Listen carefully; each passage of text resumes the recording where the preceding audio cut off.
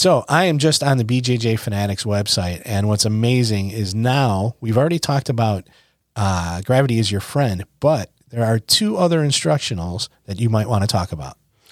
Recently, I had the opportunity to work with BJJ Fanatics guy, and now we have 3 instructionals out there. We have escapes engineered for guys over 40. If you're 40 or more, hey, dig into it. Gravity's your friend. Sit-up sweeps. Been there for some time, and is really, really getting a lot of attention. And then we have the smash the knee folding pass. Now, that's one of my favorites. So if you haven't looked at them, take a look. BJJfanatics.com.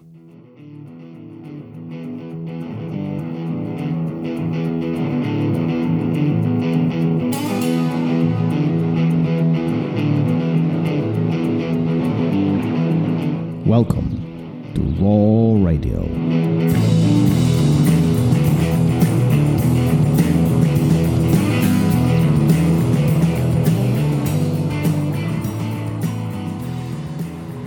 And we laugh again. Here we go. My finger itches. That was the lamest, I'm serious. It itches awful. so bad, dude. Like, I keep scratching it. Nobody cares. Have a little bit of empathy. Listen, we're trying to entertain people here, believe it or not. And an itchy finger doesn't get the job done. Not at all. Wow. So, Wow. I just, Dogs, I think we dogs need and to, coffee. I never noticed that it says dogs and coffee. Yeah, I didn't notice that. Yeah, it's a nice mug. I like it. I like it too. I don't know if we want to give these guys a plug or not, but it's an awesome organization. Yeah? Yeah, Grounds and Hounds. That doesn't spill? I don't know. Let me hold it. I'll hold it over the mixer and find out what happens. But it's a guy who started roasting his own coffee, and he wanted to do something special with it. Proceeds go to shelter animals. Oh. And I have a subscription, and every time it shows up at the house, there's a card in there that spells out exactly like how much money they've given to shelters, how many dogs. So it's nonprofit. Yeah. Well, I don't know if it's a nonprofit, but I know they donate a ton of money. The numbers are high. So they're doing great work too, as well. And it's good coffee. It's good coffee. I enjoy it. That's the one you gave me I did recently, right? Yeah, I didn't open it yet. So yeah, I gave you the Alpha Blend. Yeah, I'm waiting for Alpha Blend. Yeah, I think we are plugging these guys. I'm gonna have to reach out, or we're gonna have to stop recording. But no, I mean, free publicity. Not that they need it from us, but yeah, Grounds and Hounds. They got good stuff, and they got good merchandise too. That whoever's running that show over there. Look at that. Cool. Instead of itchy finger, we're talking about. Yes, and I think that the first 2 that minutes was entertaining, of this, huh? It's more entertaining than an itchy finger. Absolutely. I'm doodling over here. That's how entertaining your itchy finger is I'm drawing little pictures. So, all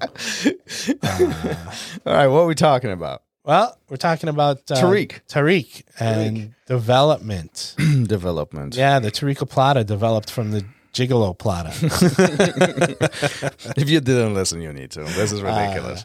But it was a good conversation. First of all, very pleasantly surprised, how smart this guy is. Well, it's so I think sometimes you and I do research differently. Yeah. I like to get a vibe on their personality a little bit. So I'll watch videos and I listen to previous podcasts rather than check out their achievements necessarily. Yeah. So I knew going in, kind of what his personality was like a little bit and how well spoken he was. And obviously smart. I mean, when you're developing your own techniques, when you're a blue belt that travel the world, like it's a legit thing. At least when it comes to jiu-jitsu, you're smart. That's for sure. And, he told a quick little story that somebody was at a 10th planet. I don't even remember what country it was. Thailand. Yes. And they were filming they had one of those technique maps or brain maps on the wall. And there was the Tariqa Plata. And he was like, oh my God, it's in a 10th planet in Thailand. And I think at that point he was still, he was maybe still a blue belt or maybe only a purple belt. He wasn't a black belt yet. And that's some amazing stuff. So how do you take development like this in your own world, right? So you've been on the mat for a while. How long has it been now? I don't like to say. Okay, a few years. How do you approach a development like this, right? So it doesn't have to be, you're developing a new technique, but you're studying a system, you're studying a subset of. Right. So how did he developed it? If we didn't talk about the actual development of it, but I believe he was having some struggles finding himself in certain positions and trying to get Kimuras, and he couldn't get it. People were defending it. Mm-hmm. He wasn't strong enough, blah, all those things. So he started exploring, what can I do to make this work for me? And it developed into this amazing, shoulder lock. And, for me, obviously it's at a much lesser degree. But I look at things like, okay, this isn't working. Why? How do I figure it out? How do I make it work? And rather than take it to the level he did, where he worked on this thing for years, it's like, okay, what adjustments do I need to make? Or, what am I doing wrong? So that I can correct these. We talked a lot about bad habits. Mm-hmm. So why isn't it working? Is it because of me? What am I doing wrong? Or is it a physical thing, being older and things like that? And then you start dissecting all those things and then you move forward, figure it out and move forward with it. Yeah, he mentioned something very interesting about this development, which I wrote down. So there's few components that have a lot to do with what we do and how we learn and how we study. And he says physical component, obviously our body types, to the technique itself, the mechanics. 3 is a partner, and 4 was preference. So we gravitate towards some things, we get pushed away from other things, and so on, right? And a combination of those 4, it will really create a decision, create a scenario in which we make a decision whether this technique is quote unquote working for us. So at which point do you, I don't want to use the word give up, but at which point do you table things away and say, I've done enough development on this and I want to move on to something else? I don't know. I think it's different for everybody. I think he talked a lot about. What about you? What about you? Okay, for me personally, yeah. It's more. I think it's that preference thing, really. My goals are different than other people's goals. Some people want to compete. Some people want to, do this or that. And so, what's my goal is, I just want to be better than I was, and this isn't helping me get there. But this other thing is, so that's my preference, and I'm gonna work on that. One of the things he talked about though was I'm gonna put it when it starts interfering, or I have other things that I need to achieve at the moment. You put it aside, and once you get through that, you bring it back out. And I think that too many people, we want that instant gratification. We don't give time. We don't give things time to develop. This isn't working. It's not for me. I'm done with it, whether we're talking about jiu-jitsu or not. And I think that you really have to kind of settle yourself and say, okay, this is going to be a process. And, I don't know if you can put an end date on things. You just keep going until it's a feeling. You kind of know, But how do you measure that? I don't think. How do you see it's what I'm intuitive saying? Because for some people, it will be whatever. This is not working after day 1. And other people will spend 3 years on it and they will say, it's still not working. And, but there's a difference between, 1 day and, 700 days. Right. So be honest with yourself. Did you really put in the work? And if you did, then you can just say, hey, you know what? I have really been working on this, and it just isn't for me. I'm done. Or I've really been working on this and I'm satisfied with the results. I'm having success with it more often than not. So maybe I'm done. Or I was having success with it, and now not so much. So let's go back to the drawing board, right? Or people figured it out. I'm done with it, right? I guess those are your options. And I think it's very up to the individual, really. It certainly is. You know? I mean, on all aspects of it, whether you give it 5 minutes or you give it 5 years, it's really up to the individual. Yeah.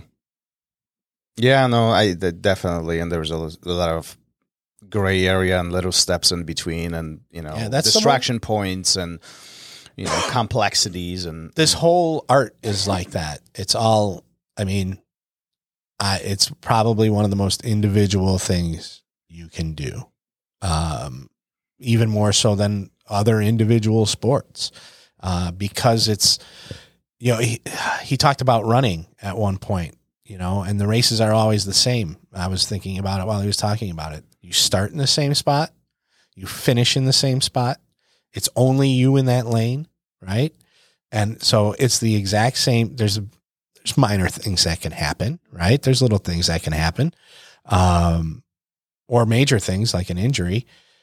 But I think jiu-jitsu, it's so much more dependent on that other person, what they're doing.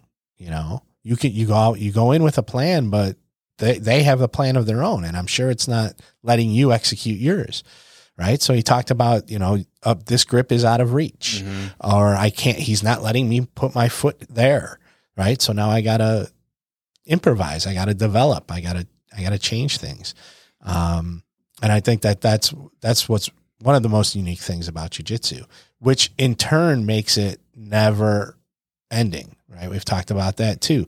It's not something where I learned a kata and I can throw this kick X amount of times.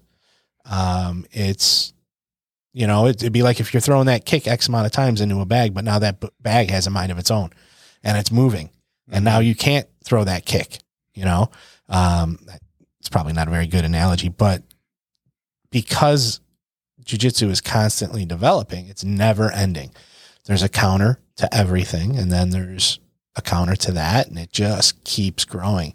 It's like, they say the universe is ever expanding. There's no end. I think it's kind of like that. It's just going to keep changing. Continuous adaptation. Right. Yeah, for sure. For sure. Yeah. So how do you, he talked about bad habits too. And, well, no, hold on. Right. But I think it's important point of the conversation when we talk about development, because we all make mistakes. Sure. It doesn't matter how long you've been on the mat. It's been, 6 months or, 16 years. It doesn't matter. We all make mistakes. We drive for the perfection. We'll drive for smooth. We drive for making logic out of all of this, but it's hard, right? So how do you give us a perspective in your mind as in the last few years that you've been doing this? How do you identify a bad habit? How do you deal with a bad habit? Is there even a way to avoid a bad habit? I think once you have to recognize it. We talked a little bit about it in the episode with Tarik, but we also talked about, I remember Kenny Florian talking about it, where you got to have a bird's eye view of what you're doing. And then you look at it and you're like, oh, okay, this, I have this habit of doing this. Why am I always doing that? And then figure out maybe the correct way to do it, and then go in with that, a plan of, I'm not going to do that today. This is, my plan today isn't to submit so-and-so. My plan today is not to do. But that's so hard. It's really hard. It's very hard, especially, we talked about new people, where if they're going with other new people and they're developing a bad habit that seems like a good thing because nobody knows how to defend it, so they're doing this odd thing that as soon as they go against somebody who's got some time on the mat is really going to be a detriment. But they're developing it and they think it's working and they think it's good. So at some point you have this realization of, oh, this isn't going to get me any further. It's really hard to break Bad habits are hard to break, on the mat or off the mat, right? They're hard to break. You have to be disciplined about it, you know?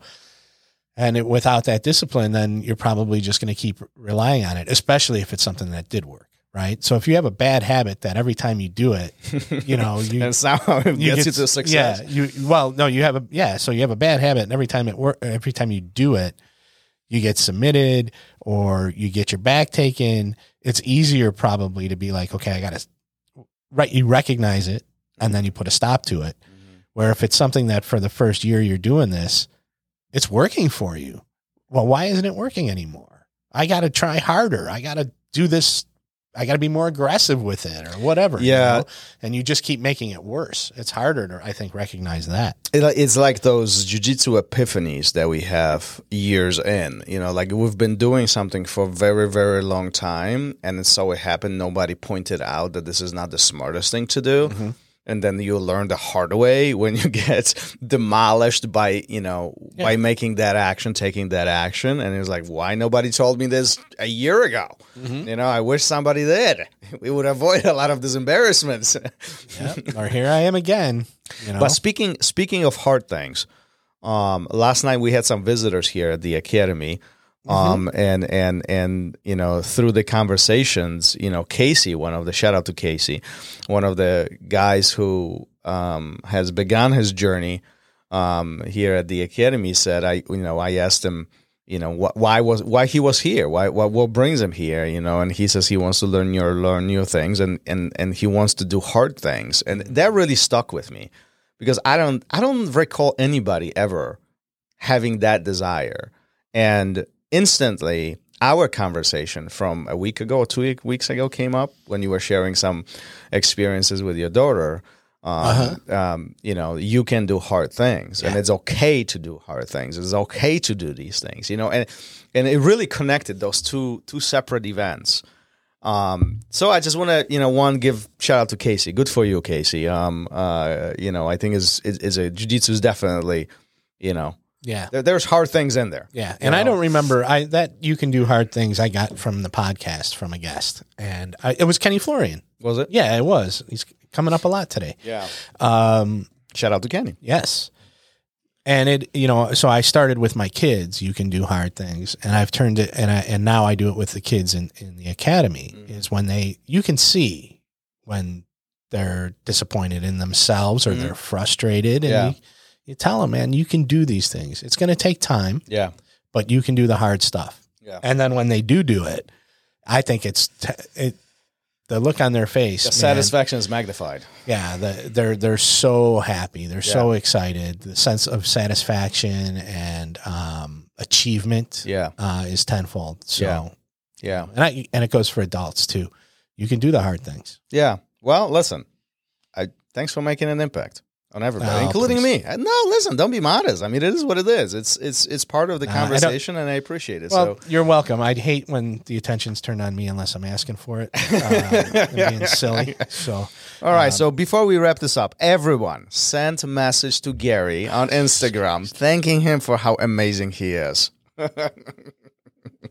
If one of you do it, I don't know what. I don't know what'll happen. I'll be grateful. There you go. Spread the word. All right. Are we done? Well, let's wrap this up. All right. Peace. Later. Thank you for listening to Raw Radio. If you enjoyed the show, don't forget to leave us a review and help us make the show even more amazing. For future episodes, check out our website and follow us on all major podcast platforms. Take care.